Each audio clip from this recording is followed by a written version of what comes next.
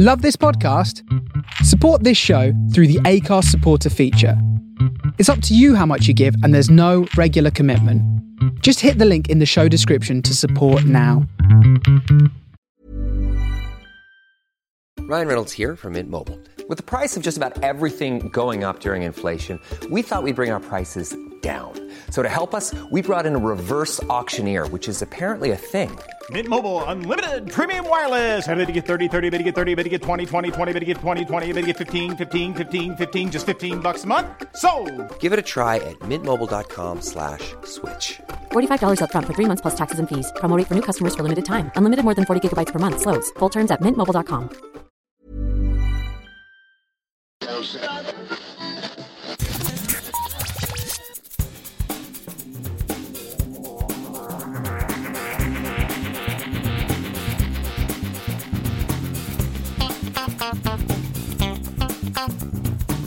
Hello and welcome to a special episode of the Geektown Radio podcast. We are back this week with not one but two co-hosts. So I have with me...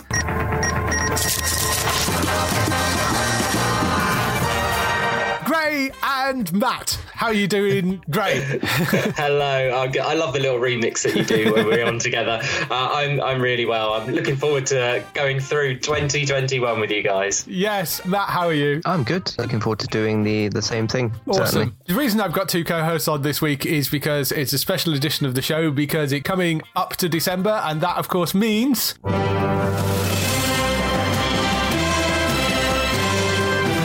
Geektown Awards. So this is the Geektown Awards launch podcast. We are going to go through all the shows that are in the list. Some of these may get chopped off while we're going through the show. Some things may get added that we realise we've missed out. If you been following for the last 10 years, because this is the 10th time we've been doing this, you'll also know that we have a huge prize package that we give away every year, which is a massive prize which you can win by entering the sort of lottery when you enter the awards. And there is also a smaller mystery box, which is another runner-up prize with more stuff in it as well. So here is the prize list. The 2021 Massive Geektown Awards giveaway includes prizes such as, but not limited to, DVDs and Blu-rays including Star Wars The Last Jedi, Gotham Season 3, Gamora, CSI, and Batman Gotham Knight, collectible figures and figurines with characters from Game of Thrones, The Hobbit, Lord of the Rings, Rick and Morty, The Walking Dead, Torchwood, Marvel, DC, Star Wars, Terminator, and Penny Dreadful. Mugs and other drinking items including a Pink Floyd hip flask set, mugs from Aliens and The Avengers, a Walking Dead drinking stein, and Friends coasters. There is also a huge amount of general geeky stuff including Breaking Bad and Walking Dead notebooks, a Suicide Squad baseball cap, an It t-shirt, Call of Duty socks, a Walking Dead fleece blanket, a Jaws jigsaw, Rick and Morty top trumps, Forza Horizon 4 for Xbox One, a Be More Vader self-help book, and a pile of other geeky bits and pieces. Lastly, we have a bunch of tech stuff including an Amazon Fire 7 tablet, a Google Chromecast, and a Google Nest Mini. It's really easy to enter. All you have to do is go to geektown.co.uk/awards and vote using the online form, and you will be entered into the prize draw. So head over to geektown.co.uk/awards now.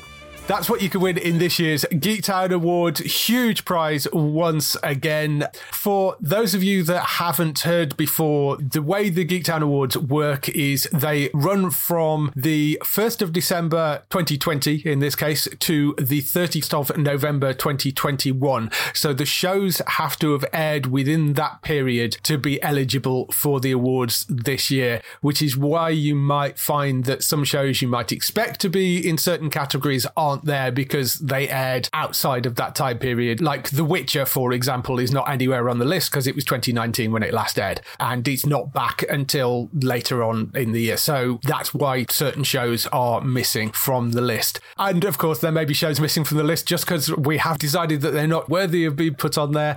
It's possible that some things have got left off either because we've forgotten about them or didn't make a big enough impact that we think they should be eligible for certain categories. And I'm sure there were people that disagree, but you know, it's our list and that's what we put together. So let's start off where we usually start off and get into the list with the best new non-sci-fi drama.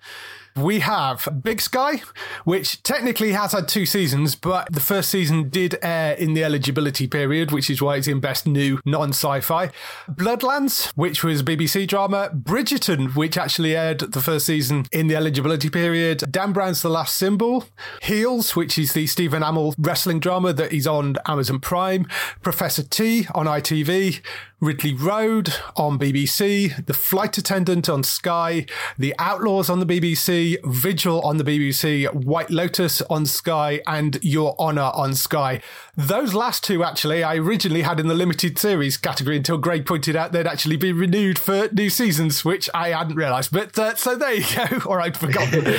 So, Gray, any choices out of this list? So there's a real good range of choices there, and it depends what you're into. I love seeing that Bloodlands and Vigil are both on there. Obviously, these are from the creators of Line of Duty. Both of them really held on to great Sunday night audiences. I liked Vigil more than Bloodlands. Vigil just had a little bit more anticipation to each episode. Bloodlands was frustrating, had a really frustrating twist, and also sort of bucked the trend of who we should follow. So I agree they should be on there. Big Sky, I preferred the first half to the second half. Flight Attendant, amazing program.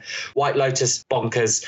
And unfortunately, Your Honour, I gave up with after 2 or 3 episodes. I found it really hard to get into. I really love the actors within the program, but I just found it too hard to focus and concentrate, so I gave up on that one. So my shouts would be The Flight Attendant and Vigil from that list. What about you, Matt? Anything particular on there for you? I kind of agree with Gray on the Big Sky thing, although I do think the second half, it did add like this different element to it, but I still felt like it held up with the continuation of the story from the first half. That being said, I think The Flight Attendant's the best one on this list. There has been a lot of good stuff this year. I really enjoyed The Lost Symbol. I thought that was certainly a step up from what you maybe expect from network TV. I mean, technically it's Peacock, but it was actually an NBC-CBS co-production. And I think it steps above that. And I think they did a really good job with it. So I really enjoyed that. In 2 minds about whether to put The Outlaws, which I really enjoyed, that's the Stephen Merchant comedy thriller, whether to put that into the comedy section or whether it sort of sits in here. I think it probably can get away with being in here just about. Maybe it should be in the comedy, but I really enjoyed that as well. Vigil, I do agree with you, Gray. I thought was the stronger out of that and Bloodlands.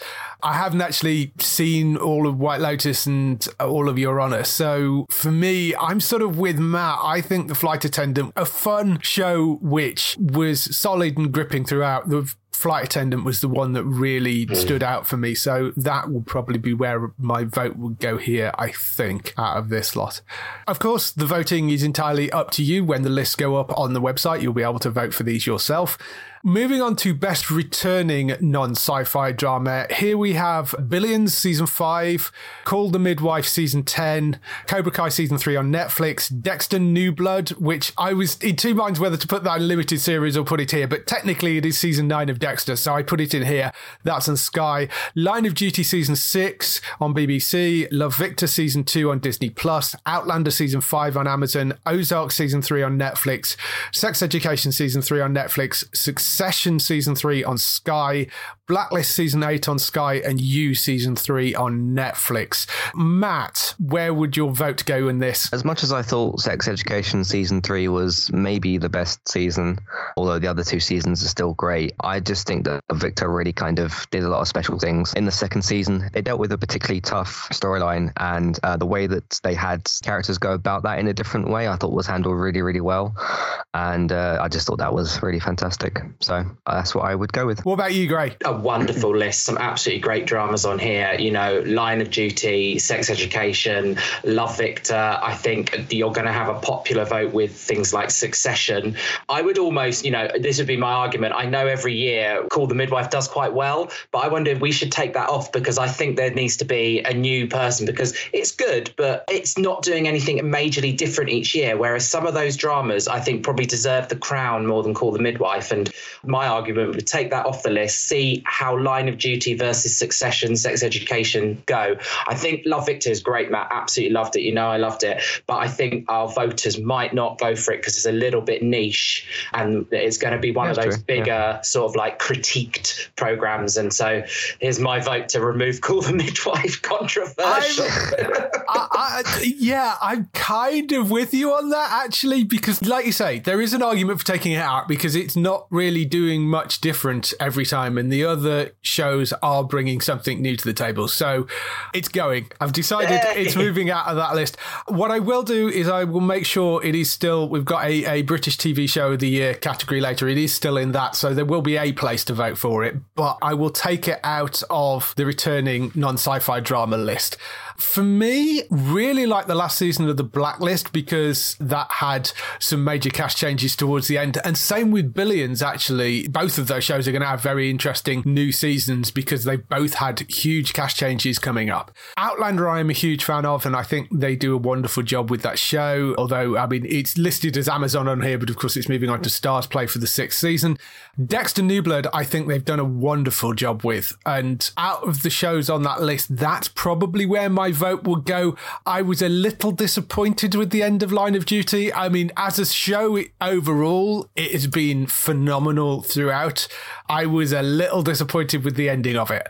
That slightly takes some of the shine off it, and Dexter's currently on, and we haven't got to the end of it, so it's a little unfair comparing the two. But at the moment, I think my vote probably is leaning towards Dexter, although there is a lot of good stuff on there. I'm way behind on Succession, and I suspect that will be quite popular. I suspect Line of Duty will be quite popular as well. I don't know exactly what the public will go for. Outlander, I think, would be quite popular, but it is on Amazon Prime, or previous seasons have been, so I think that's possibly going to cause it some problems. Love Victor, I know, is a great show, but I agree with Gray. I think it's a bit niche, possibly, which could cause it issues. I'll be interested to see how the third season of that does, because that's been hugely popular on Netflix. That'll be an interesting category to come through and see what people pick out of it. Moving on to Best Limited Series, we have Dope Sick on Disney+, Dr. Death on Stars Play, Halston on Netflix, It's a Sin on Channel 4, Mayor of Easttown on Sky, 9 Perfect Strangers on Amazon, The Shrink Next Door on Apple TV+, The Serpent on the BBC, and Time on BBC. Gray. I haven't seen a huge amount of these, even though Dope Sick is on my list, but it's a 2-horse race for me personally between It's a Sin and Mayor of Easttown, 2 outstanding programs this year. I've heard great things about Time, but people really struggled as it was so bleak. Yeah. And 9 Perfect Strangers, I'm midway through, and I read the book, and I prefer the book so far to what I'm experiencing on that. But I really hope Halston don't win. I know that was a real shock when it won awards recently over some of the other ones. But Mayor of Easttown, It's a Sin, absolutely 2-horse race for me. Yeah. Matt, what about you? I've only seen the first episode of Shrink Next Door, but it was quite a good start. But It's a Sin's quite a big standout here, I think, with the story that it told and how emotional it was and everything like that, especially those last couple of episodes. So that's one that stands out quite a lot to me. I think I agree. I mean, Mayor of Easttown and It's a Sin are possibly the 2 stand out for here. It's a Sin, though, for me, is possibly one of the best dramas I've seen in years, and I think Russell T Davies did an absolutely phenomenal job with that miniseries, and for me, hands down, that's the thing that should win this category. Again, we've got an issue with where some of these air, things like Dr. Death, which airs on Stars Play, and The Shrink Next Door, which airs on Apple TV+. Both of those, I think, are going to struggle purely from where they air more than anything else. Yeah. But ultimately, It's a Sin. It was a Channel 4 drama. It was available to everybody, and it is an absolutely outstanding piece of work. So I think possibly that may do well with the public, but we'll have to wait and see what comes up with that. But that's going to be an interesting one. But for me, It's a Sin is the thing that stands out more than anything else in there. Moving on to Best New Comedy Series, we have Dollface, which is on Disney+, Kevin Can F Himself, which is on Amazon, Mr. Mayor on Sky, The Mysterious Benedict Society on Disney+, Only Murders in the Building on Disney+, Reservation Dogs on Disney+, Starstruck on the BBC, The Cleaner on the BBC, Mighty Ducks Game Changers on Disney+, Young Rock on Sky, Monsters at Work on Disney+, and Solar Opposites on Star on Disney+. Matt? As much as I like Monsters at Work, and it was a really great expansion on the film series and everything, but it still included Mike and Sully, so it still had that kind of heart of the series there. Solar Opposites was just really good fun, like a slight difference to Rick and Morty, obviously from the same people. But Kevin Can F Himself was really, really quite incredible to me. I thought the way that they balanced literally the comedy and the drama sides of those things, especially with like the different tones and everything, I thought was like pretty much perfect. I know it kind of threw some people off, but I got what they were going for sort of straight away. So, and plus Annie Murphy was just incredible in that show as well. Yeah. So I would go for that in this list. What about you, Gray? There's some great stuff in there. I've watched the majority of them as well. I really loved Dollface when it was on. It really alternative as a comedy. Kevin Can F Himself. Midway through that, I've been actually talking about that in school, about trying to teach my students about how they really twist conventions of a sitcom there. My votes would be for Only Murders in the Building and Starstruck. Absolutely love both of them. I agree with Matt says. Monster Work and Solar Opposites do great things, but they're just not up there with the quality of the storytelling in things like Only Murders in the Building. And Rose Matafeo's like lead in Starstruck, that was absolutely fantastic. I love Greg Davies in The Cleaner, but it wasn't for me personally. I didn't really love it. Great big stars in it, but just didn't make me laugh. I hope Only Murders in the Building could come through with a good vote here, even though it's Disney Plus. I mean, Disney Plus has got quite a lot of stuff in this category as well, which so it's going to kind of be interesting. But yeah, Dollface I thought was interesting and really inventive. I did really like Mr. Mayor and Young Rock. Both of those I thought did wonderful jobs, and for network shows I think they are really solid comedies as well. Only Murders in the Building I was a huge fan of. There is a very solid list here, and The Cleaner I thought was brilliant. And Solar Opposites is one of my favourite things in terms of the animation and just the comedy. It's really, really inventive. I thought they did a wonderful job with that. Purely for inventiveness and difference, Kevin Can F Himself, I think, is just a genius piece of work, though. I kind of agree that the way that it's structured, if you've not seen it, the idea between Kevin Can F Himself is basically takes the idea of a traditional sort of family network sitcom, but twists it so you follow the wife whenever she sort of leads the room, and it turns into a sort of much darker Breaking Bad sort of drama at the same time. It's a really odd mix, and it takes a little while for you to sort of settle in. So you've got this sort of really broad sitcom attached to this very sort of dark comedy drama as well, and they've sort of mashed it together. It's an odd mix, but it works incredibly well. That is probably where my vote will go as well, I think, just because of the inventiveness of it. I thought that was really, really clever. Again, this is another one that is going to sort of depend on what services people have, because there is a lot of Disney Plus in here. There are a couple of BBC things and obviously Sky as well, so we'll see where that lands. But yeah, that's the best new comedy series. Now, returning comedy series, there are some duplicates in here because of the weirdness of, you know, the pandemic and all that sort of stuff. We have had a few shows which have had first and second seasons in the same year. So, returning comedy series, we have Back Season 2, which is on Channel 4, Dead Pixels Season 2 on E4, Dickinson Season 2 and 3 on Apple TV, Ghost Season 3 on BBC, Mythic Quest Season 2 on Apple TV, Stage Season 2 on the BBC, Superstore Season 6 on ITV, Zoe's Extraordinary Playlist Season 2, Working Men's Season 5 on Netflix, Breeders Season 2 on Sky, Inside Number 9 Season 6 on the BBC, and Ted Lasso Season 2 on Apple TV+. Matt, where are you going with this? I know where Matt's going. Yeah, this is a very, very good list, actually, apart from the one show that clearly stands out to me. The bottom two are all very, very... I've not seen Breeders, but Inside Number 9, Ted Lasso are really good. Working Mums is really good. Zoe's Extraordinary Playlist is really good. Superstore, Staged, Mythic Quest, Dickinson, Dead Pixels. Those are the ones that I've kind of seen. They all had very, very good seasons.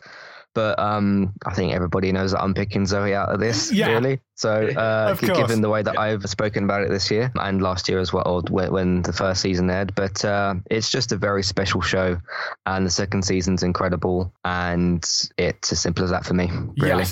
What about you, Gray? It's so good to see Staged and Zoe back in there. They were 2 out of my top 3 from 2020 as well. So they are both fantastic. I continue to love Zoe's. I'm a little bit behind where you are, Matt, but I agree with everything you said. It's absolutely fantastic season.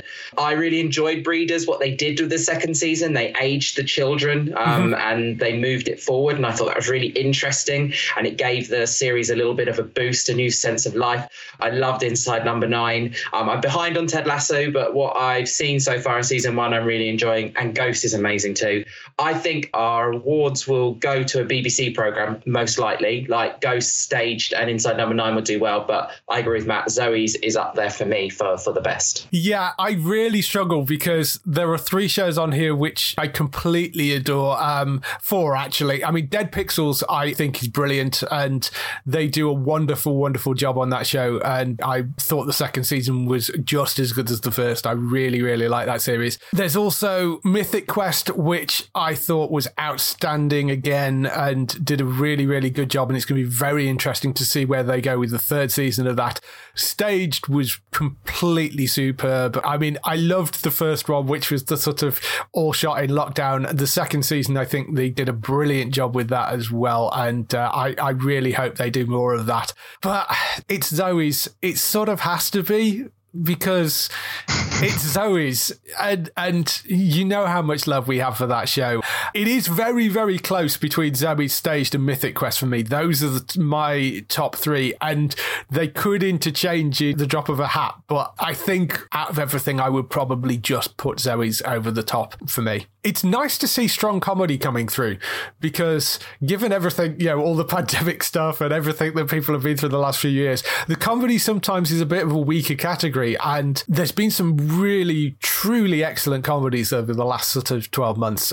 So it's been great to see that. And it's great to have really strong lists for both those categories. Judging by what we're seeing here as well, there's a lot of them are on different platforms. Like you got E4, you got Channel 4, got like some stuff on Apple, some stuff on BBC, ITV obviously had Superstore. So it's been kind of spread out a bit more as well. It's not just like, because like you said with the new comedy, a lot of it's Disney Plus, which kind of makes sense because of the target audience they go for. But yeah, a lot of this stuff is spread around as well, which, like you said, with the whole platform thing in terms of what's free to watch and what isn't, I think that gives a bit more of a maybe an even playing field. Yeah, I think you're probably right. And I agree with Gray. There is a good chance that the BBC things may do a bit more, but then there are a lot of people out there that have got Disney Plus, less so with Apple TV. A lot of people have Netflix and a lot of people have Sky. So it's not actually as weighted necessarily as you think it may be. It was interesting last year was previously we saw the BBC things sort of step out way in front, whereas last year we're not seeing that quite as much. We're starting to see it sort of even out a little bit more. So we'll see where it goes with the comedies, but of course you will get your chance to vote when the awards go up. Best new sci-fi fantasy series. So we're getting into the proper genre stuff now. Fate, the Winx Saga, that's on Netflix. Foundation on Apple TV Plus. Raised by Wolves on Sky, which just about sneaks into the list this year. Shadow and Bone on Netflix, Star Wars The Bad Batch on Disney Plus, Sweet Tooth on Netflix, The Nevers on Sky, Wheel of Time on Amazon, and Invasion on Apple TV Plus. That is the list. Gray, where are you going with this? Anything you've seen? I've seen The Nevers, and it was all going well until the final episode, and I was a bit like, I need the second one to come back. Shadow and Bone is generally on my to-watch list. I do want to watch that, and I've listened to you two both talk so passionately about some of the others, and I know that Wheel of Time and Foundation will really battle it out for the hardcore sci-fi fans, because they've gone down really well. That's going to be my comment on the sci-fi fantasy stuff, and I'll hand over to yourself, myself and Matt for the expert opinion. So what about you, Matt? I'm having a lot of fun with Invasion at the moment, especially the sixth episode, which was just 30 minutes of pure intense joy, if that's even a thing. That was very good. Just hope it gets renewed because I feel like it won't. But anyway, Bad Batch was a lot of fun. I like the way that it fit into the Star Wars world. Those characters were really interesting and everything. Raised by Wolves, I did enjoy. I sort of forgot about a little bit. I guess that might just be one of them things where it aired months ago. So, see, with the Wink saga, I did see some people have some problems with it because of the way it's adapted from the cartoon or whatever. The thing for me is I never saw that cartoon, so I never had any of those expectations. It was just sort of, for me, it was just, here's a series about like a Harry Potter-esque sort of thing, and I'll just watch that because that's what it is. But I enjoyed what I saw from that, and I think that's got a second season as well. But to me, that was just kind of an alternate live-action Harry Potter-esque sort of thing that mainly focused on women. I had no expectations from like the cartoon before, although I have seen a picture of it and it does look very different. So Foundation, I never quite did sort of get halfway through the first episode, but then I realized I was too stacked with television, so I sort of put that on the shelf for now. Shadow and Bone I never started. The Nevers I watched 2 episodes and then just sort of fell off, whether I got too busy or just sort of forgot, but it was all right from what I saw. I just sort of got a bit too busy, I suppose. And Wheel of Time is like just come out, so I've not started that yet. But for me, it would be Invasion. Yeah, I think I've not started Wheel of Time yet because it has only just come out. But I felt that it needed including on the list because otherwise people go, "Why isn't Wheel of Time on the list?" So that's on there. Raised by Wolves actually came out the 5th of December last year, so it literally just sneaks into the list this year. It was a while ago. Yeah, I really want to give a shout out to Sweet Tooth because I thought that was utterly adorable the way they put that together, and I think they did such a wonderful job with that. It's a really, really well put together. I mean, technically it is a comic book adaptation as well. I think we've got it in the comic book adaptations, but I just think that it was very well crafted, and it's a very interesting and different story. So it's wonderfully strange, and he's more sort of in the fantasy genre, but I really, really enjoyed that. I thought Netflix did a great job with Shadow and Bone as well. And I mean, a lot of the Netflix stuff, they do a lot of this sort of genre stuff of like throw enough at the wall and see what sticks, which is why you've got a number of Netflix shows in here. But I thought particularly Shadow and Bone and Sweet Tooth stood out for me. I love the Bad Batch. Again, like you, Matt, I love where it sits in the whole Star Wars universe. I think that does a brilliant job. And Raised by Wolves maybe will suffer from the fact that it was so long ago. But for me, and it could partly be because it's just finished, but Foundation I thought was an absolutely astounding piece of work. It's adaptation of an Isaac Asimov novel, which ultimately should be unfilmable, and they do an incredible job of holding it together. I was said on the podcast last week that it's not something you can sit and scroll through your phone while you're watching. It's just not that sort of show. You have to focus on it. It's a complex, dense story that is really well structured in terms of a TV show to make sure that you can follow it and it works, and it looks incredible as well. I think they've done an absolutely outstanding job of that. I'm so happy they've renewed that for a new season. I think out of the new shows, Foundation is probably where my vote would go for this. But again, it's on Apple TV, so that will probably cause it some issues in the voting process. Moving on to Best Returning Sci-Fi Fantasy Series, we of course have Doctor Who Flux, which is currently running on the BBC, For All Mankind Season 2 on Apple TV+, Lucifer Season 6, which is of course the final season, that's on Netflix, Motherland Fort Salem Season 2, that's on the BBC, Snowpiercer Season 2 on Netflix, Star Trek Discovery Season 4 on randomly Pluto TV, as I'm sure you've seen all the news on that. That's where it will be airing, so technically it is now eligible for the lift, although it hasn't started airing here yet, but the awards go up on 1st of December, so it will be available then. The Expanse Season 5 on Amazon, Walking Dead Seasons 10 and 11 on Disney+, Black Summer Season 2 on Netflix, Servant Season 2 on Apple TV+, and War of the Worlds Season 2 on Disney+. May as well go to Matt on this because Gray probably doesn't have much of an opinion. So I don't have a much correct answer. I'll let you two battle this one out again. So, Matt, what are you going for out of this? Again, there's a lot. This is kind of like the returning comedy thing. There's a lot of really good things on this list. I enjoyed pretty much all of the bottom shows up until Star Trek. So like War of the Worlds, Servant, Black Summer, Walking Dead, Expanse, Star Trek itself. I actually haven't seen the top half of those shows, because I haven't seen any of the Doctor Who Flux episodes yet. I briefly started For All Mankind, Lucifer I've never seen, and the other two I haven't seen. Black Summer Season 2 sticks out to me, though. That was a really incredible, intense, if you didn't know, I like intense television shows. That was just like start to finish, really intense, and just a really great story that was told there as well. Of course, I've always got love for The Walking Dead. Yes. Of course, Angela Kang improving that from season 9 onwards. Servant was great and like really creepy and everything. War of the Worlds Season 2, again, that sort of post-apocalyptic survival-esque sort of story, which is the type of thing I like. But Black Summer Season 2 just stands out for me here. Gray, do you have an opinion on any of these? I don't know whether you've seen anything. I haven't seen any of them. Matt got me onto Black Summer Season 1, so Season 2 did pop up to tell me to watch it in Netflix, but it just hasn't been top of my priority list. So I'll stay quiet again. The next category I've got to say. Haven't you seen any Doctor Who, Gray? Again, I'm behind. I need to watch the New Year episode before I watch Flux, and I know that it's on the iPlayer. I just haven't got around to it. For me, Doctor Who Flux, I have been really enjoying. I think it's possibly a little overly confusing in some places, and what I do rather like is the fact that Chris Chibnall's first season, everybody went, oh, well, the story's a bit dull and it's kind of not got an overarching story, and he seems to have very much taken that to heart over the next couple of seasons, including this one, of introducing some major world-shifting events in the Doctor Who universe that rewrite bits of the history. So I really like what he's doing with that and where they're going with it. It's interesting, and he's introduced some very new mythology into the series. So I do like what they're doing with that. However, For All Mankind Season 2, I thought was absolutely outstanding. Lucifer, I really enjoyed how they ended that. There were some issues with that final season, but I think it got a reasonable send-off. Snowpiercer, I thought was great. The Expanse has been great. Walking Dead, obviously, I have a huge amount of love for, and I really like War of the Worlds. It's really difficult to pick which one is going to pop out of the top for me. Possibly For All Mankind, I think. Maybe out of that list is possibly the thing that I would take out of everything. In terms of what the public are going to go vote for, it would not surprise me if Doctor Who wins. It would also not surprise me if Lucifer wins as well, actually, because I know that's been hugely popular. So that's going to be an interesting one to see where that goes. That's the returning sci-fi and fantasy series.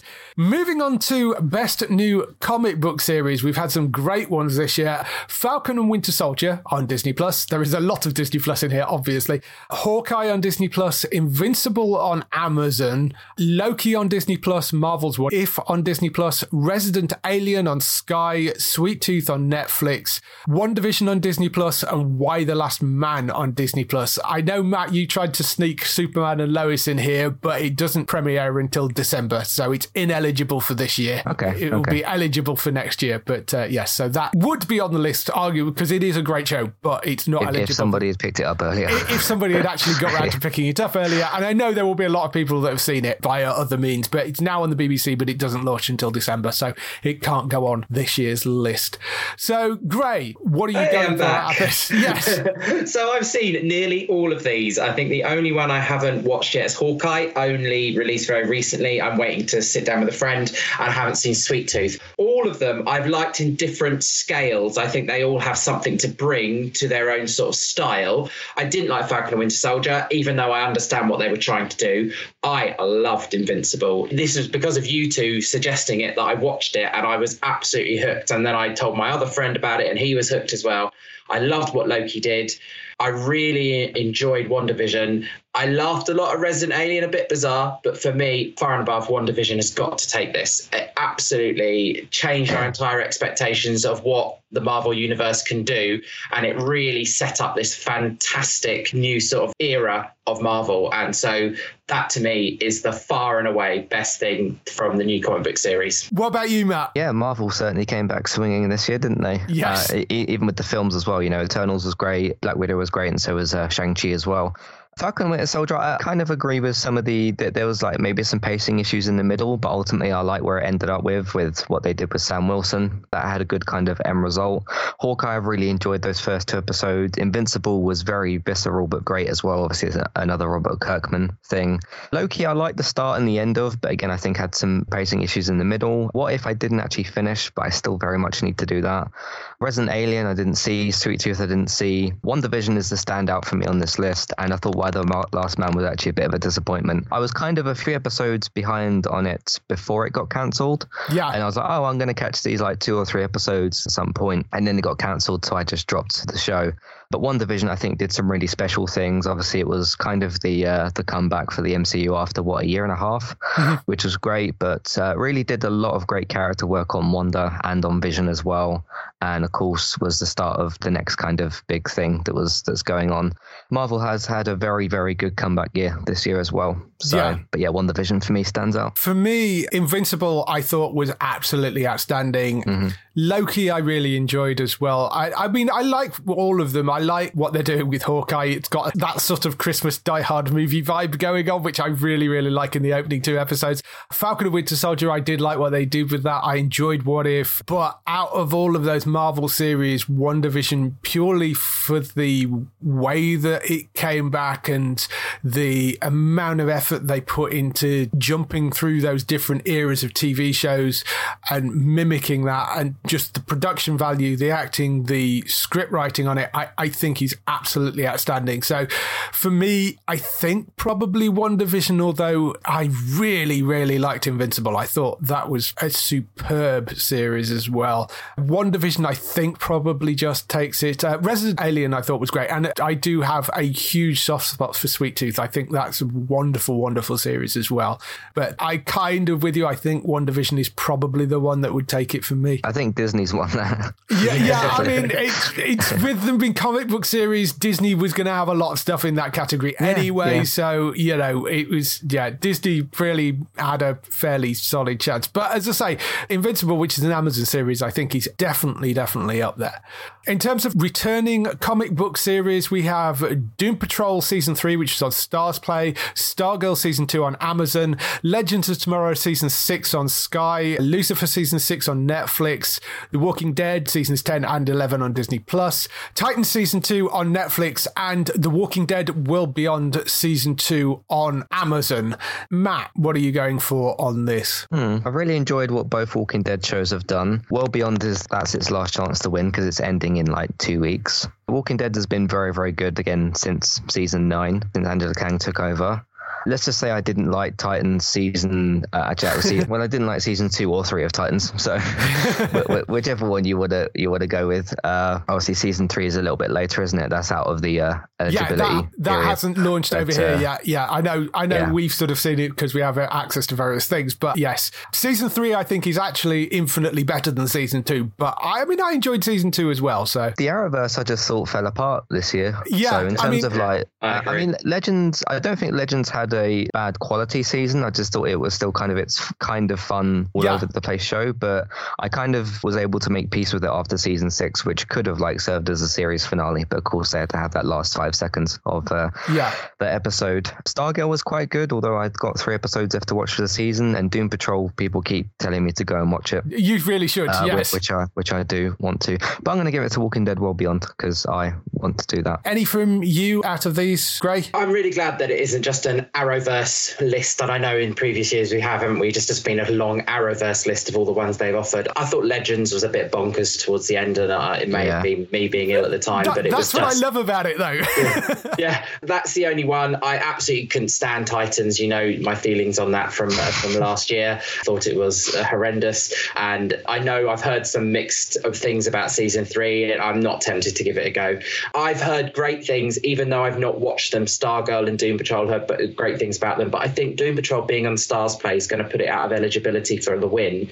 So I wouldn't be surprised if The Walking Dead takes this one, just because it's probably the most popular and the most accessible of them all. Yeah, I mean, I expect The Walking Dead probably to walk away with this, but you will notice that, I mean, of course, out of the Berlanti shows, there is The Flash still on air. There is Supergirl would have been eligible for this. The Flash would have been eligible. Batwoman would have been eligible. None of them are on the list because, frankly, frankly, those shows completely fell apart. And I don't think they deserve to be on there. We've had huge issues with, I mean, the last season of The Flash, the way that ended was just horrendous. And I don't think Batwoman really has been pulling her weight. It's got better, actually. I mean, obviously they had issues changing leads and stuff, and I think the second season was okay, but I still don't think it's there. Legends is the only one that's consistently been of reasonable quality out of all of those. Yes, it's silly and bonkers over the top, but it is exactly what it set out to be. You know, they are very winking to the camera all the time with that show. They know what they are. They make references to the fact that they are a TV show in some cases as well. I mean, it's a very kind of knowing thing, and Supergirl's got very kind of worthy, and I just have issues with some of those Berlantiverse shows. I think they can went completely off the rails. So that's why they're not in the list, because I just don't feel like they should be there. Not really, no. Not when you've got things like Stargirl, which is another Berlanti show, but I think has done a phenomenal job with the second season. I think they did a really well with that. Doom Patrol as well. I haven't actually started the third season yet, but the second season was brilliant, and that has been consistently great throughout. Titans, I enjoyed the second season. The third season, which isn't eligible yet, but the third season is really good as well. But Lucifer had a few issues with some of that final season, but I still think it deserves a slot. But The Walking Dead will probably win this. Has Lucifer actually finished now? Yes, Lucifer has finally finished now. Okay. After sort of various false starts or false finishes, it has actually finished now. So that is the final season of Lucifer. But Walking Dead, I think, is probably the thing that's going to take this. I mean, I'm enjoying Well Beyond as well, but I think the main Walking Dead show, given that it's The Walking Dead and there is a huge fan base for it, I think is probably the thing that's likely to win this category. Moving on to British TV show of the year, we have Call the Midwife, as we talked about earlier, season 10 of that, Doctor Who Flux, The Outlaws, Vigil, Bloodlands, Professor T, and Line of Duty season 6. So, Gray, what are you going for here? I think Doctor Who's probably going to get it from our fans of Geektown, but I think Vigil was slightly better than Line of Duty this time round. As I say, with the ending that you talked about earlier, it was disappointing. So, but I think Doctor Who's probably going to get it from our voters. Yes, quite possibly. Although Call the Midwife always does really, really well. So, I've forgotten it's back. Yeah, it is back in this category because it has to go in somewhere, I think. So, what about you, Matt? Apparently, I've cut down on British TV quite a lot because I haven't seen any of these seasons. Right. Okay. So it's either that or I've admittedly stopped paying kind of attention to BBC because I've got, Apple, Amazon, Netflix and Disney and all this other stuff. And that gives me more than enough great content. But it'd be interesting to see what wins. I think it'll maybe be between Doctor Who and Call the Midwife. Do you think possibly that with the way that, because it was this sixth season, wasn't it, of Line of Duty that people had issues with, that might sort of like hurt it a little bit. So maybe people will have enjoyed Call the Midwife and Doctor Who. So that seems more likely to me, maybe. Yeah, I mean, it's going to be an interesting one because I'll be interested to see how well Vigil does out of that list and whether the sixth season of Call of Duty will put people off. But I don't know. I suspect Doctor Who will probably win or Call the Midwife. But that's going to be an interesting one to watch, I think. They are all BBC shows. You could almost call it BBC TV show of the year. But do you think it might be that Call the Midwife wins this one, but then the other category that Doctor Who's in, that might win it in that? Possibly, yes. So that they get a share of it each, I suppose. It may get split that way. I would like to see Visual up there, but we'll see. The next category you have is Best Documentary Structured Reality, which I'd actually taken out and then Gray added back in. So I only took it out because I couldn't think of enough documentaries this year because I haven't seen enough. But then there are a few that I've seen. So when you mentioned it, oh yeah, that's a good one that somebody's added into the bottom as well. That was me. Yes. So Best Documentary Structured Reality Series, Crime Scene, The Vanishing at the Cecil Hotel. That was on Netflix. Clarkson's Farm on Amazon. Framing Britney Spears on Sky. Friends the Reunion on Sky, Interior Design Masters on the BBC, Ronan Kemp, Our Silent Emergency on the BBC, Sophie, Murder at the Cottage on Netflix, Spice Girls, How Girl Power Changed Britain on Channel 4, Taskmaster on Channel 4, Beatles Get Back on Disney+, This Is My House on BBC, Tiger King 2 on Netflix, and The Oprah Interviews Elliot Page on Apple TV+. Well, this is your category, Grace, so what are you going for? So why I stay quiet in the sci-fi rounds is because this is what I love watching as well. Keeps my brain going more than anything. I obviously bunched them together because, we could almost have a whole list on like panel and comedy shows, because randomly Taskmaster and This Is My House and Interior Design Masters in there alongside some really good documentaries. I don't know how well they do, but, it's everything that doesn't fall into our normal categories, really. Yeah. There are some fantastic shows this year. And although I know some of them won't win, some of them are really important for just popular culture. Roman Kemp was on male mental health and male suicide. It's really key. And that message was so important. And I think it was a fantastically done documentary. I'm not a huge fan of Roman myself, but it was delivered in such a sensitive and important way. And I really hope people sort of connected with that. Spice Girls, How the Girl Power Changed Britain was just fantastic. 90s memories and revisiting all those stories, as I think was really important. Then you go straight to the bonkers. This Is My House. Stacey Dooley presents it, and it's just as bonkers as it sounds. 4 people try and pretend that it's their house, and all these celebrities have to choose who first. I was addicted to it, and it was just so funny, and I enjoyed it so much. But obviously, very important as well, framing Britney Spears in this list as well. And obviously, there's a great result that we've recently got, but this documentary was the first of many, and I know I could have listed about 4 Britney Spears documentaries alone in this list, but this was the first one. This was the one that came onto Sky Documentaries really early on in the year to sort of highlight what was going on, and from there it just absolutely ramped up, and we're at where we're at now. So fantastic stuff on this list, but my vote would be for Framing Britney Spears, although I imagine Friends Reunion's got a bit of a shout in there as well. I would think so, yeah. What about you, Matt? Anything particular out of this? Yeah, usually I don't speak on this category really, because I don't really watch much of these types of things. I tried, I think it was an episode or 2 of the vanishing at the hotel thing. I just kind of fell off of that a little bit, but I thought it was interesting what they did with it. I just kind of fell off with it slightly. The Friends Reunion was good, and it's interesting because after that came out, that Cinderella film came out, didn't it? Which has also got James Corden in it. And it was interesting at the time because a lot of people were saying, I think you two were kind of saying it as well, about some problems with like James Corden's hosting and that kind of stuff.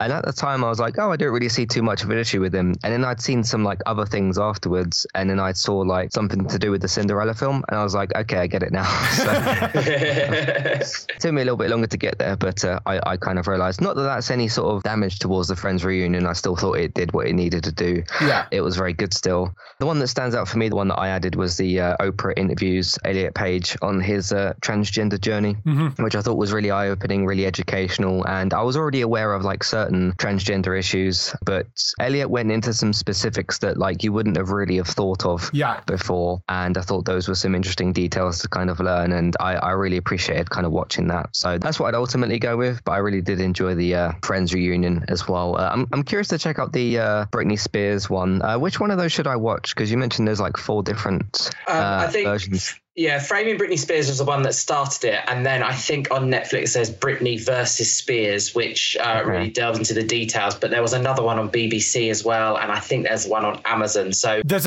another follow-up one on Sky, which is, it's not Framing Britney Spears, it's something else Britney Spears, which is a sort of follow-up one as well. So yeah, there are a lot of those documentaries around. For me, I liked the Cecil Hotel documentary. I thought that was really good and interesting and sort of takes some really intriguing directions. It was a little bit long-winded, I think, you know, because it was like 6 episodes, and I think you could have made it a 2-hour movie quite easily. They spun that out quite a lot. Clarkson's Farm, I really enjoyed, and it does very much depend on whether you could stand Jeremy Clarkson. I know a lot of people can't. I will tolerate Jeremy Clarkson, but I thought he was really funny in this because it's less about, you know, him tearing things up in cars, and it's about him trying to do something which he knows absolutely nothing about, and it's just very well put together, and it gets you interested in farming, which I would never have thought. It's really, really good, that docuseries. I've put The Beatles Get Back on here because I mean that's only literally come out this week, and the first episode of that is astonishing. If you're a Beatles fan, I mean, even if you're not a Beatles fan and just have an interest in music, the way that Peter Jackson has put that together, of he's got this footage which is from a concert that they were supposed to be putting on in the late 60s. It was the first thing that they were supposed to have done with an audience. It's basically about the disintegration of the Beatles, but it's not done with like voiceovers or with other people getting involved. It is footage that has been sat in a vault, which was taken during their rehearsals for this gig that they were supposed to be doing. It's all in their own words. It's all stuff that was happening at the time. So it's like being sat in a rehearsal room with the Beatles. It's truly astonishing what he managed to pull together for that. 3 episodes have gone out over the week and they've just been brilliant. So definitely worth watching, and I think deserves a place on here. Tiger King 2 I put on because I think partly because people will go, why isn't Tiger King on here since that had a second season? Second season was great and was a sort of continuation of the first. And the Elliot Page interview was wonderful as well. I think Oprah did a great job with that. I was going to ask Gray if you've seen that, but you haven't got Apple, have you? I haven't, no. Yeah. I'm struggling a little bit because the Friends reunion I really enjoyed, but I think probably Beatles Get Back, but then I have only very, very recently watched that. So that possibly is my bias for it because I love that and I love Clarkson Farm as well. So they will be up there for you to vote on. It'll be interesting to see what people have seen out of that list. Couple of new categories next because there is a lot of great animation around. So I thought we'd put, for the 10th awards, we put some animation specific categories in there. So first up, we've got Best New Animated Series. We've got Arcane League of Legends, which is on Netflix, Invincible on Amazon, Marvel's What If on Disney+, Masters of the Universe Revelation on Netflix, Monsters at Work on Disney+, MODOK on Disney+, Star Wars The Bad Batch on Disney+, Star Trek Lower Decks on Amazon, and Solar Opposites on Disney+. Gray, where are you landing with this? I think this is where Invincible could possibly take it. I know it's a little bit niche again being on Amazon, but I think it was so much. I mean, What If had some good episodes, but I can't see it being as good and consistent as Invincible across. I haven't seen them all. The Monsters at Work too young for our audience who are voting, unless a lot of them got on and watched Solar Opposites. I think it's got to be Invincible for me. What about you, Matt? I'm going to go with Monsters at Work because of what it did for that world and everything. I thought it was great. I really did like Invincible a lot as well. What If I never quite finished. Star Trek Lower Decks, I think I watched like the first couple of episodes. I just couldn't quite get into that. Solar Opposites was really good though, so I really enjoyed that. MODOK didn't land for me at all. I actually kind of forgot that came out. Masters of the Universe I never started, so I'm going to go with the Monsters at Work here. I really like that one. I'm struggling a little bit because Invincible I think is probably the thing that does stick out for me here, but I thought Bad Batch was fantastic and I really, really like Lower Decks. Part of the issue you have with Lower Decks is it is very much a parody of Next Generation. So if you don't know the original Next Generation, which you don't because you started Star Trek with Discovery, I can see why that might not hit for you. But I think Lower Decks is brilliantly put together and Solar Opposites is wonderful as well. I really, really enjoyed that. But I think out of these new shows, Invincible, I mean, I like What If as well, but I think I agree with you, Gray. The episodes could be a bit inconsistent on that. Invincible was solid throughout, so I think it was probably Invincible that would take it for me out of this. Best Returning Animated Series, we have Archer Season 11 on Netflix, Central Park Season 2 on Apple TV+, Disenchantment Season 2 on Netflix, Duncanville Season 2 on E4 and Disney+, Family Guy Season 20 on Disney+, American Dad Season 18 on Disney+, Harley Quinn Season 2 on E4, Jurassic World Camp Cretaceous Seasons 2, 3 and 4 on Netflix. Damn. Yeah, I mean, they've been running through those. Love, Death and Robots Season 2 on Netflix, Rick and Morty Season 5 on E4, Solar Opposites Season 2 on Disney+, because that's had both seasons this year, Star Trek Lower Decks Season 2 on Amazon, because that's had both seasons this year, and because I kind of felt it had to be in there, The Simpsons Season 32 on Sky and Disney+. So, Gray, any choices from here? I've seen quite a few of these. I'm still watching Duncanville at the moment. I like Family Guy, Harley Quinn, Solar Opposites. For me, I think Harley Quinn did the best, but I'm thinking about the popular vote here, and I think either Family Guy or The Simpsons are likely to take it. I heard mixed things about Love, Death and Robots, even though it won some awards recently. Apparently wasn't very popular. And I know Matt's a huge fan of Central Park as well. I know I've heard great things about that, but I think it might go for Family Guy or The Simpsons. What about you, Matt? I actually love The Simpsons. I do watch it relatively regularly, so I'm going to go with The Simpsons. And although I haven't seen the 32nd season, it's The Simpsons. So, it's just, random kind of stories and stuff. But I really love that show. So I'll go with The Simpsons. Rick and Morty season 5, I think I had an episode left of that or something. My box stopped recording it after episode 8, so I need to... Yeah, I don't know what happened there, but anyway, I enjoyed very much what I saw of that season, because I think there were 10 episodes, weren't there? But I can't remember. But that was a very good season. Jurassic World, I do love that show as well. I hadn't realised there was 4 seasons out. I think I'm on the 3rd season, because I think I finished the 2nd one, so I've got a bit to catch up with that. But as you said, they just keep releasing them every few months, so it's sort of, I don't even realise when a new one comes out. Harley Quinn's that's a really, really good version of that character. I really like what they've done with that. Kaylee Cuoco, the voice is really great. Central Park season 2, I've actually been quite disappointed by this 2nd season so far. One of the main issues I had, I thought some of the songs went on like just a bit too long and a bit too repetitive, but it's still a good show. It's just got a few issues to kind of iron out, and I do need to get back to Archer because something happened in one of the seasons and then I didn't go back to it, and then they fixed that thing that happened and now telling stories again with that. So but I do like what I've seen of Archer as well, but I would go with The Simpsons. This is a tricky one for me because I love Harley Quinn. I think that's a great version of the character. Season 2 was wonderful. Star Trek Lower Decks I'm a huge fan of, and Solar Opposites I'm a huge fan of, and I really struggle to know which one to pick out of those 3.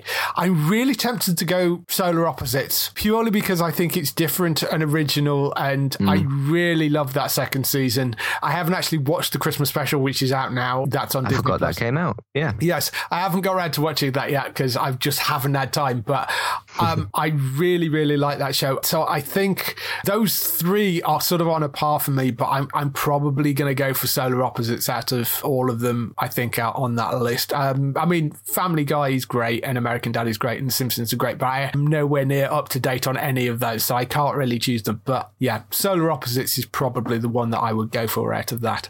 Moving on, Gray can sit back for a bit because we're going to do Geektown's Game of the Year. So, in the Game of the Year list, we have Deathloop, Forza Horizon 5, Hitman 3, It Takes Two, Life is Strange True Colors, Marvel's Guardians of the Galaxy, Psychonauts 2, Ratchet and Clank Rift Apart, Subnautica Below Zero, Oddworld Soulstorm, Little Nightmares 2, and Metroid Dread. We're not going to ask Gray this because he doesn't game at all. So, Matt, what are you going for out of the list? I'm going with Oddworld Soulstorm because I thought they did some very good additions to that world. Some very simple little things like Abe's ability to now search lockers and bins for supplies, but the way that added up with the gameplay, and he can now get things like flamethrowers and different bombs. It's not too sort of over the top. It sort of fits with the situation and everything, because they're kind of making like a bit of a new canon with this as well, because I think they're supposed to be remastering some of the other games. This isn't like strictly a remaster, though. It's got like some additional stuff in there as well, so it's basically a new game. But that was really, really good. Little Nightmares 2 is the creepiest thing I've ever played, but in the best way possible, so that was great. Metroid Dread, I feel like might have a bit of a difficulty curve for some people, because it almost did for me. Yeah. But that was a very, very rewarding game to play. So those are kind of 3 that obviously I added those 3. Deathloop's actually already on sale. I don't think that game's doing very well, but I know a few people that did kind of enjoy it, so the Geektown audience might vote for it. Forza Horizon 5 has gone down very, very well with people. I'm just not really a car person per se. Hitman 3, I was a little bit disappointed by, but some people enjoyed. It Takes Two, I didn't play. Life is Strange 2, True Colors, I never got into. Same with Guardians of the Galaxy. I feel like Guardians of the Galaxy is probably going to win this though, both because it's got the Marvel name and because it's, kind of multi-platform and that sort of thing. Although I think Animal Crossing won last year. So anyway, Psychonauts 2 was great. That was a really, really good time as well. Ratchet and Clank I haven't quite got to yet because I don't have a PS5, and Subnautica is more of your thing. But I really like what Oddworld and Little Nightmares 2 did. So I would go with those. I mean, I liked Guardians a lot. I know I like Guardians more than you did. I really enjoyed the story of that, and I mean, it maybe could have been a little bit better put together, but I did enjoy the story. I thought though the characterizations of those characters in the video game, it's based more on the comic books than it is on the movies, but obviously they're familiar because they're both based on the same comic book property. The storyline in that I thought was really solid and I really enjoyed it. So that is up there for me. Psychonauts 2, I was a huge fan of the first Psychonauts game, and I thought the second one was wonderful as well. For me, just because I love the game, and I know this isn't going to win the overall category, but Subnautica Below Zero, I've been following the development of it for a very long time. They almost completely rewrote the story, and it just, I thought, was really nicely put together and worked incredibly well. So that is the thing that works for me, and that is the thing I would pick to be on top of my list, I think, out of everything. But Psychonauts 2 and Guardians of the Galaxy are fairly close for me as well. So that's the game of the year. We can now bring Gray back in, because we're on to movie of the year. So Geektown's movie of the year, we have A Quiet Place Part 2, Army of the Dead, Army of Thieves, Black Widow, Bo Burnham Inside, Dune, Free Guy, Ghostbusters Afterlife, Jungle Cruise, Luca, No Time to Die, Shang-Chi and the Legend of the Ten Ring, The Eternals, The Last Duel, The Suicide Squad, Venom Let There Be Carnage, and Zack Snyder's Justice League. So, as our resident film reviewer... as our resident very poor film reviewer.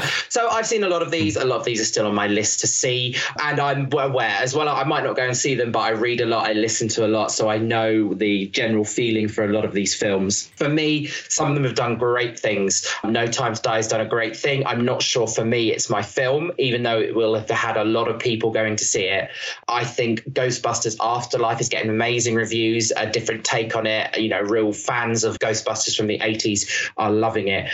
For me, there are two that I just thought were both brilliant, and what they did in their genre was amazing, and that is Free Guy and Shang-Chi and the Legend of the Ten Rings. I thought Shang-Chi brought a brand new life to the Marvel universe, and alongside WandaVision, I think it stood out as a real strength, and the comedy that you had in it, and the seriousness, and the element of like father-son as well, and the relationship with the mother. And it was just, I just loved what they did there. And Free Guy, I saw recently when I was ill, and I absolutely adored that. And I saw that in the same month as Eternals, and I thought Free Guy was up there for me as a better story, a better narrative. Ryan Reynolds, just love him, what he's doing as well. I know A Quiet Place 2, good reviews will, be praised, but for me, Free Guy or Shang-Chi is my winner. What about you, Matt? There's a lot of good films on this list, and earlier this week I started my first draft for our best and worst podcast, which we'll do next month, and I couldn't choose what my favorite, because there's a few films I really, really enjoyed. Quiet Place Part 2 is obviously very special to me. The Eternals, which I really loved. No Time to Die, which I hadn't seen at that point, but I saw last night, I really, really enjoyed as well. Jungle Cruise was a lot of fun. Luca was like one of Pixar's best films. Obviously not quite as good as Toy Story, because nothing can be, but I really, really loved the story of Luca. I think it's really quite incredible. Suicide Squad I just didn't really get on with. Venom Let There Be Carnage I thought was a bit of a joke and quite bad. Zack Snyder's Justice League is the film that we should have got in 2017. Yes. That was a fantastic Justice League story. The thing that kind of takes, now this isn't to detract from the Justice League, the actual quality of the film, but the thing that detracts my kind of enjoyment of that is knowing that Warner Brothers went, hey, yeah, that cliffhanger with Darkseid, yeah, we're not going back to that. We'll see you later. Yeah. And it's sort of like, really? People wanted this film for so long, and then you did the film and people really enjoyed it. You left it on a cliffhanger, and then about 4 days after the film came out, they did an interview and was like, no, we're not doing any more of that. So, yeah, here's a Plastic Man film instead. But Free Guy I've not actually seen yet, although I think I'll probably enjoy that. That's kind of like video gamey, isn't it? Yeah. So that's really good. Army of the Dead I really, really enjoyed. Kind of Zack Snyder's take on zombies. It was a little bit long, but it was still a very, very good story. Army of Thieves, which I think is a prequel I've not quite got to yet. Black Widow I seem to enjoy a lot more than what other people did. That was very, very good. Ghostbusters I haven't seen yet. I think kind of just for the sake of this podcast and for the sake of choosing something now, I'll go over Quiet Place Part 2, because I waited a long time for that film, and it was really annoying the fact that it was going to come out in a week's time, and then we had lockdown and the world kind of went to what it went to. So I had to wait a long time for that film, but that's probably what I'd go with in this case. This is tricky for me because I haven't seen that many of the films. I did see Black Widow. Out of the Marvel ones that I have seen, I haven't seen Eternals yet. I think Shang-Chi definitely beats that for me. I really, really enjoyed Shang-Chi. I thought that was really good. Zack Snyder's Justice League is certainly up there. I was in two minds about whether we do actually add this, because technically it is a director's cut of a film, but it's so different to the original version. It is practically a completely different movie. So I think that does deserve to be on the list. The other thing which stands out for me on this list, because it is wildly different to everything else, is Bo Burnham Inside. Really, because I couldn't think where else to put it. And technically it is a film, but it is just an astonishing piece of work, and it's an utter masterpiece of Bo Burnham's weird, strange, off-the-wall comedy and music, and that almost feels like I should really pick that, because I couldn't think of where else to put it. Movie of the Year is the only place you could kind of put it in, because it isn't a series, although it is a comedy, so part of me kind of wants to pick that as my movie of the year out of everything that I've seen so far. So I'm going to go with Bo Burnham Inside, I think, for this, which is, I know he's not going to win out of this list because there's too many big comic book things in here, but I think certainly it's on Netflix and it is absolutely outstanding. It is a really quite incredible piece of work. So that is the thing for me that takes it. What did you pick, Gray? I went for either Free Guy or Shang-Chi. So we've all gone for something slightly different. That brings us to the last three categories, which are the most anticipated categories. We start off with most anticipated new TV series of 2022. Most of this list is, of course, Disney shows because, I mean, we're talking about the Geektown list. So we have the Lord of the Rings series, which is on Amazon, House of the Dragon on HBO. Then we have Obi-Wan Kenobi, Andor, She-Hulk, Miss Marvel, Secret Invasion, and Moonlight, which are all Disney Plus shows.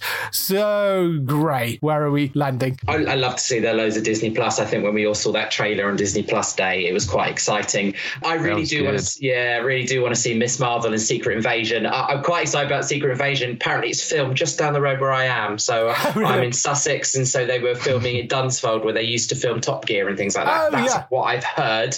I don't know. It's a rumour. Shh, everybody. But there's a rumour that it was filmed very local to here. But yeah, Miss Marvel, I just love that side of the storyline. If it's going down the Captain Marvel element and there's that in it. I've seen the preview of She-Hulk. I wasn't that interested in that compared to the others. But yeah, Miss Marvel for me. What about you, Matt? I'm really excited to see what Disney does with Moon Knight. I think that's going to be a little bit different. It looks kind of Batman-esque, or almost that kind of like Daredevil vigilante side, and I really like those sorts of stories. Be interesting to see how they handle that on Disney Plus as well, because apparently it's a little bit more violent, so we'll see what they can do. But hey, it's the MCU and I trust them to do basically anything. So She-Hulk, with the preview, I don't feel like we were shown much of not enough. Herself. Yeah. So that it was a little bit hard from that to grasp in terms of what she looks like or what the series is going to look like. But I'm still looking forward to that. Obviously a very, very good cast as well with Tatiana in there. Miss Marvel, I'm looking forward to. Again, it's MCU stuff. Secret Invasion, I think it's maybe a bit, we'll see how that kind of ends up. I'm looking forward to the return of Game of Thrones, which some people want to forget that Game of Thrones is a thing. but I still really like that world. And this is going to be a different kind of area for that. And obviously it's still got going to be involved with the dragons. So that's going to be really good. Lord of the Rings, I'm looking forward to, although we just for me, we don't really, I mean, we have some information about it, but we haven't really had not that previews or that much about it. But it's been in development for a long time. Obviously Amazon's going to pump lots of money, which they already have done into that, so that's going to hopefully be very good. But I think that the two that stand out to me is She-Hulk and Moon Knight, but I'm just because Moon Knight's going to be a little bit different, I'm looking forward to seeing what they do with that. Plus you got it's Oscar Isaac, isn't it? So that's a very good casting choice. It's how far Game of Thrones has fallen. I mean, there was a point where Game of Thrones would have been that would have been top of the list, and now people seem a bit sort of, well, maybe. I am looking forward to the Lord of the Rings series because, I love that universe and I'm really interested to see what Amazon does with it because they are throwing a lot of money at that. The thing that stands out at the top of the list for me is Obi-Wan. I mean, I really want to see that. They've been doing a phenomenal job with the Star Wars TV series, so I really want to see Ewan McGregor back in that role and I see where that goes. Out of the Marvel shows, I think probably Secret Invasion, although I am very much looking forward to see She-Hulk. We haven't seen much of it, but because it's more in the comedy side of things, I think that could be interesting and different. And Tatiana Maslany is an incredible actress. So, that I am quite looking forward to. to. But I think out of the great shows from Marvel, probably Secret Invasion. But overall, Obi-Wan is the thing that I'm really looking forward to. Most anticipated movie of 2022. There's a really good list. We've got Black Adam, Black Panther, Wakanda Forever, Death on the Nile, Doctor Strange in the Multiverse of Madness, Fantastic Beasts, The Secrets of Dumbledore, John Wick Chapter 4, Jurassic World Domination, Lightyear, Mission Impossible 7, Spider-Man No Way Home, The Batman, The Flash, The Matrix Resurrections, Thor Love and Thunder, and Top Gun Maverick. Some of these have been on the list multiple times from previous most anticipated because they've got bumped. But and of course Spider-Man No Way Home is in there because it comes out in December, which means it lands in the list of most anticipated because the awards will be running already and it's not released until the 20-something. So that's why that's in this list. Gray, where are we going with this? It looks like, so I mean, I've added some of these while we were chatting today. Like, I didn't realise Lightyear was coming next year. Originally, I thought that was 2023. So Lightyear is the Buzz Lightyear origin story. Yes. I added Thor and The Matrix, I realised. And I had to sort of stop at a point because I was about to add Scream. I was add to Spider-Man 2, which is the animated Spider-Man 2 is coming back. What an amazing year we're going to have that the cinema is really going to bounce back. Hopefully, I'm going to go and see more. I'm going to be working locally and living locally in 2022, so I'm hopefully going to go and see more of these. I'm struggling which one I really want to see because so many of them I do. I think Spider-Man No Way Home is going to be up there. I hope we see Black Panther Wakanda Forever. I know there are some troubles with filming at the moment and getting that completed, so I hope that's not pushed back. I'm a bit disappointed in the story that's surrounding that, but I'd say Spider-Man, then Black Panther, and then in third position Doctor Strange. I'm sorry, they're all Marvel. I should look at other stuff because I am looking forward to Death on the Nile because it's got French and Saunders in more than anything. But I'm going to go for those three Marvel films for me. What about you, Matt? I think it would be wrong of me if I didn't say Lightyear because I love Toy Story. And it would be very wrong of me if I didn't go for that. I'm very much looking forward to the Batman. It looks like it's going to be something hopefully consistently good from DC because they need to up their consistency rate in terms of both film and TV stuff. The Flash, I really don't have a clue if that's going to be any good. I don't think it actually will be, but we'll just have to wait to find out. The Matrix, I'm kind of looking forward to that returning. So there's that. Thor, it'll be good, kind of fun. Black Panther, that will be interesting to see how that works out. Black Adam, I don't have too many expectations for right now. Doctor Strange, obviously going to be the continuation of that kind of multiverse story. So that's going to be very, very good. Spider-Man No Way Home looks like it's going to be really, really great as well. Just depends if the two other guys are in the film, I suppose. I think they will be, but yes. Yes, but we shall see. Jurassic World I've really grown to like a lot more in recent years, like with the TV series and with some of the films, so I'm looking forward to that. But I've got to go with Lightyear because, I love Toy Story. Yes, it's surprising we've got Spider-Man in a list and you didn't pick it. So for me, I'm struggling a bit because Spider-Man is certainly up there. I think probably the Batman is the thing I'm anticipating the most. The Flash, like you say, we don't know enough about the Flash at the moment to know which way that's going to go. It'll either be absolutely brilliant or a complete car crash. I don't think there's going to be sort of, that was okay. It's going to be one end of the scale or the other, I think, that movie. Doctor Strange, I think, it's difficult to pick between that and Spider-Man because they feel like they're probably going to be one continuation of another in some respects. And I am very, very much looking forward to seeing Spider-Man and Doctor Strange. But for me, because Batman is the thing that, I've loved since I was 15 years old. And that version of Batman seems like it's going to be really interesting. So the Batman is probably the thing that is top of the list for me. Spider-Man, I suspect, will do very well with the public because it will be out whilst the voting is on for this. It's just, that's the way things have fallen. It will be interesting to see how Fantastic Beasts does because there are a lot of Harry Potter fans out there and that's sometimes boosted up. And The Matrix tends to do quite well as well. So this will be an interesting one to see. Death on the Nile, I know, Gray, you put it in there, but I don't see that getting many votes, unfortunately. But yes, so that's the most anticipated movies. And we will end, Gray will be quiet, I'm sure, again here, but most anticipated game of 2022. We've got Elden Ring, God of War Ragnarok, Gotham Knights, Hogwarts Legacy, Horizon Forbidden West, Kerbal Space Program 2, Starfield, Suicide Squad Kill the Justice League, and The Legends of Zelda Breath of the Wild 2. Matt, any particular thing out of this? I'd like to add Dying Light 2 there as well, because that comes out in January or February or something, and I'm really looking forward to that. So, okay, well, that can go on us too. Yeah, that's going to be a sequel that I've been looking forward to for a while. It's had a few delays and stuff, but from the previews that we've seen, from the gameplay that we've seen, it looks like they've actually evolved and improved on the game.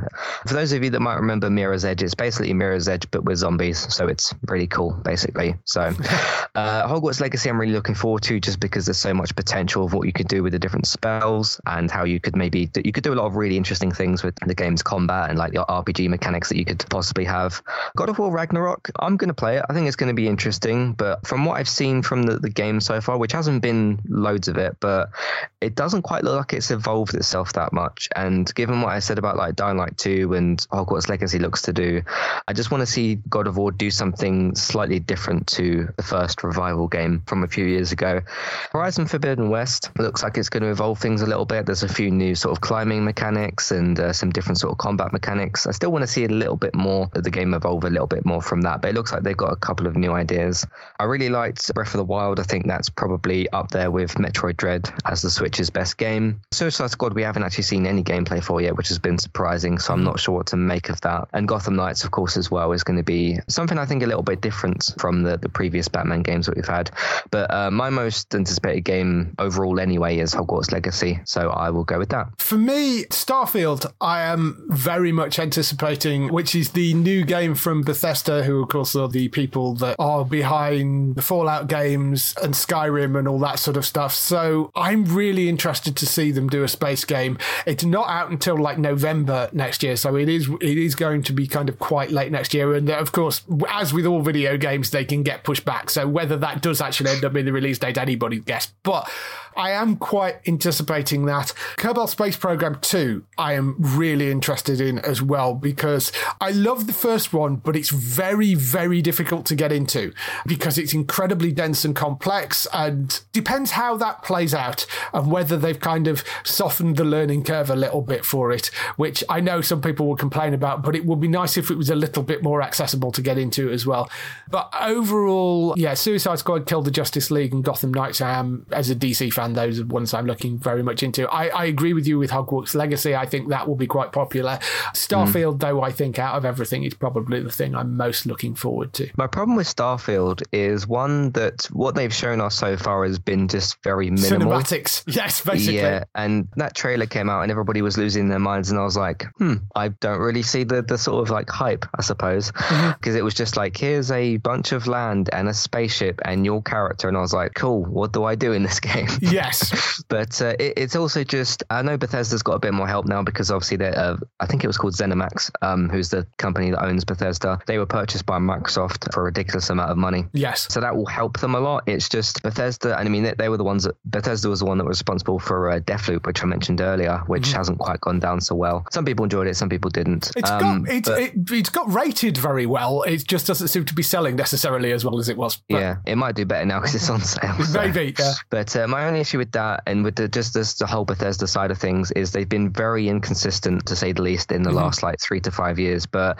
with this Microsoft backing, I'm hoping that they can start to churn out some better games. Hopefully Starfield is one of those. That's my only kind of, not really issue, but just we'll see how that works itself out. Yeah. So that's the end of the list. The awards are now open and up on the website, so you can go to geektown.co.uk/awards and begin to vote and pick stuff out of the categories. The awards will be open until the end of December, and then we will pull out the prize winners, and we'll post who has kind of won the different categories, and of course reveal who won the big prizes as well. That is all up on the website right now. You can go and vote from today. Anything else that you think we're missing from the list, guys, that you've thought of since we've been going through this? Anything that you would like to mention or like to add? We've added a few things as we've gone along. I can't think of anything else that we've necessarily missed. What about you, Gray? Can't think of anything off my... I know that we haven't seen the proper full like BBC 2022 trailers, which they normally release around Christmas to see some of the things that are coming up. I do not think Happy Valley is coming in 2022. I'd put that as a shout for an anticipated programme. But from what I remember, they're filming in 2022 and it'll come to our screens in 2023. I was having an hour about discussing that earlier. But yeah, I would always have an opinion when they release the nice December trailer about what's coming in the spring. Yeah, that's our thoughts on the list anyway. Obviously, the vote is entirely up to the people. You can go on and vote for yourself. You will be entered into the awards. You'll get a chance to win that huge prize up on there. So go and get voting right now. That's geektown.co.uk/awards for that. There will be more shows coming later on in the month. There may be a little bit of a break because I'm away, but there will be a couple more regular shows before we break properly for Christmas. If people want to get in touch with you, Gray, where can they find you? Find me on Twitter at Gray the Geek. See me complaining about normal consumer issues and the odd review of a TV programme or three. And Matt, where can they find you? You can find me over on entertainmenttalk.org for TV, video games, films, and Manchester United podcasts. Manchester United have certainly kept me busy because they sacked a manager, but we have a new one now, and he's apparently very, very good. But we're still doing Walking Dead. We've got 2 episodes left of the World Beyond series. Reviewed a few more films recently, like Eternals, No Time to Die, and Venom, which I'll try to forget about. But a couple of TV season reviews, those sorts of things, weekly gaming talk podcast, there's lots of things happening. You can also find me on Twitch, which is going a little bit better than I expected as well. A few more people joining in last night as well. That's Thursdays, 11:45 p.m. GMT. That's for the PES 2020 coach mode, which ended very well as well because I beat Newcastle 5-1. So that was really good. If you miss any of those episodes, you can find them, all 3 of them that I've done so far, on YouTube, Entertainment Talk Plays. That's where you can also find other Let's Play videos and streams and whatnot that I've done before. So that's my things that you can have a look at. Awesome. So go and check Matt out over there on Entertainment Talk. Bex, you can also find, who also is involved on the show occasionally when she gets around to it. She should be back on fairly soon, but she's on twitch.tv/Trista Bytes. That's BYTES, who's streaming daily in various evenings with lots of fun and silliness over there. Daryl, you can check out on HollywoodNorthNews.net for all the TV series that you love that are shot in Canada. For us, you can, of course, go to the website at geektown.co.uk. Through that, we can see all the latest air date information. If you want to get in touch with your questions or comments, email us on podcast@geektown.co.uk. Leave a message on the website post. Find us at Geektown on Twitter, on Facebook at facebook.com/Geektown, on YouTube at youtube.com/Geektown, and on Instagram at Geektown UK. The awards are now open. Go and vote at geektown.co.uk/awards, and we shall see you next week. Bye-bye. Bye-bye. Bye.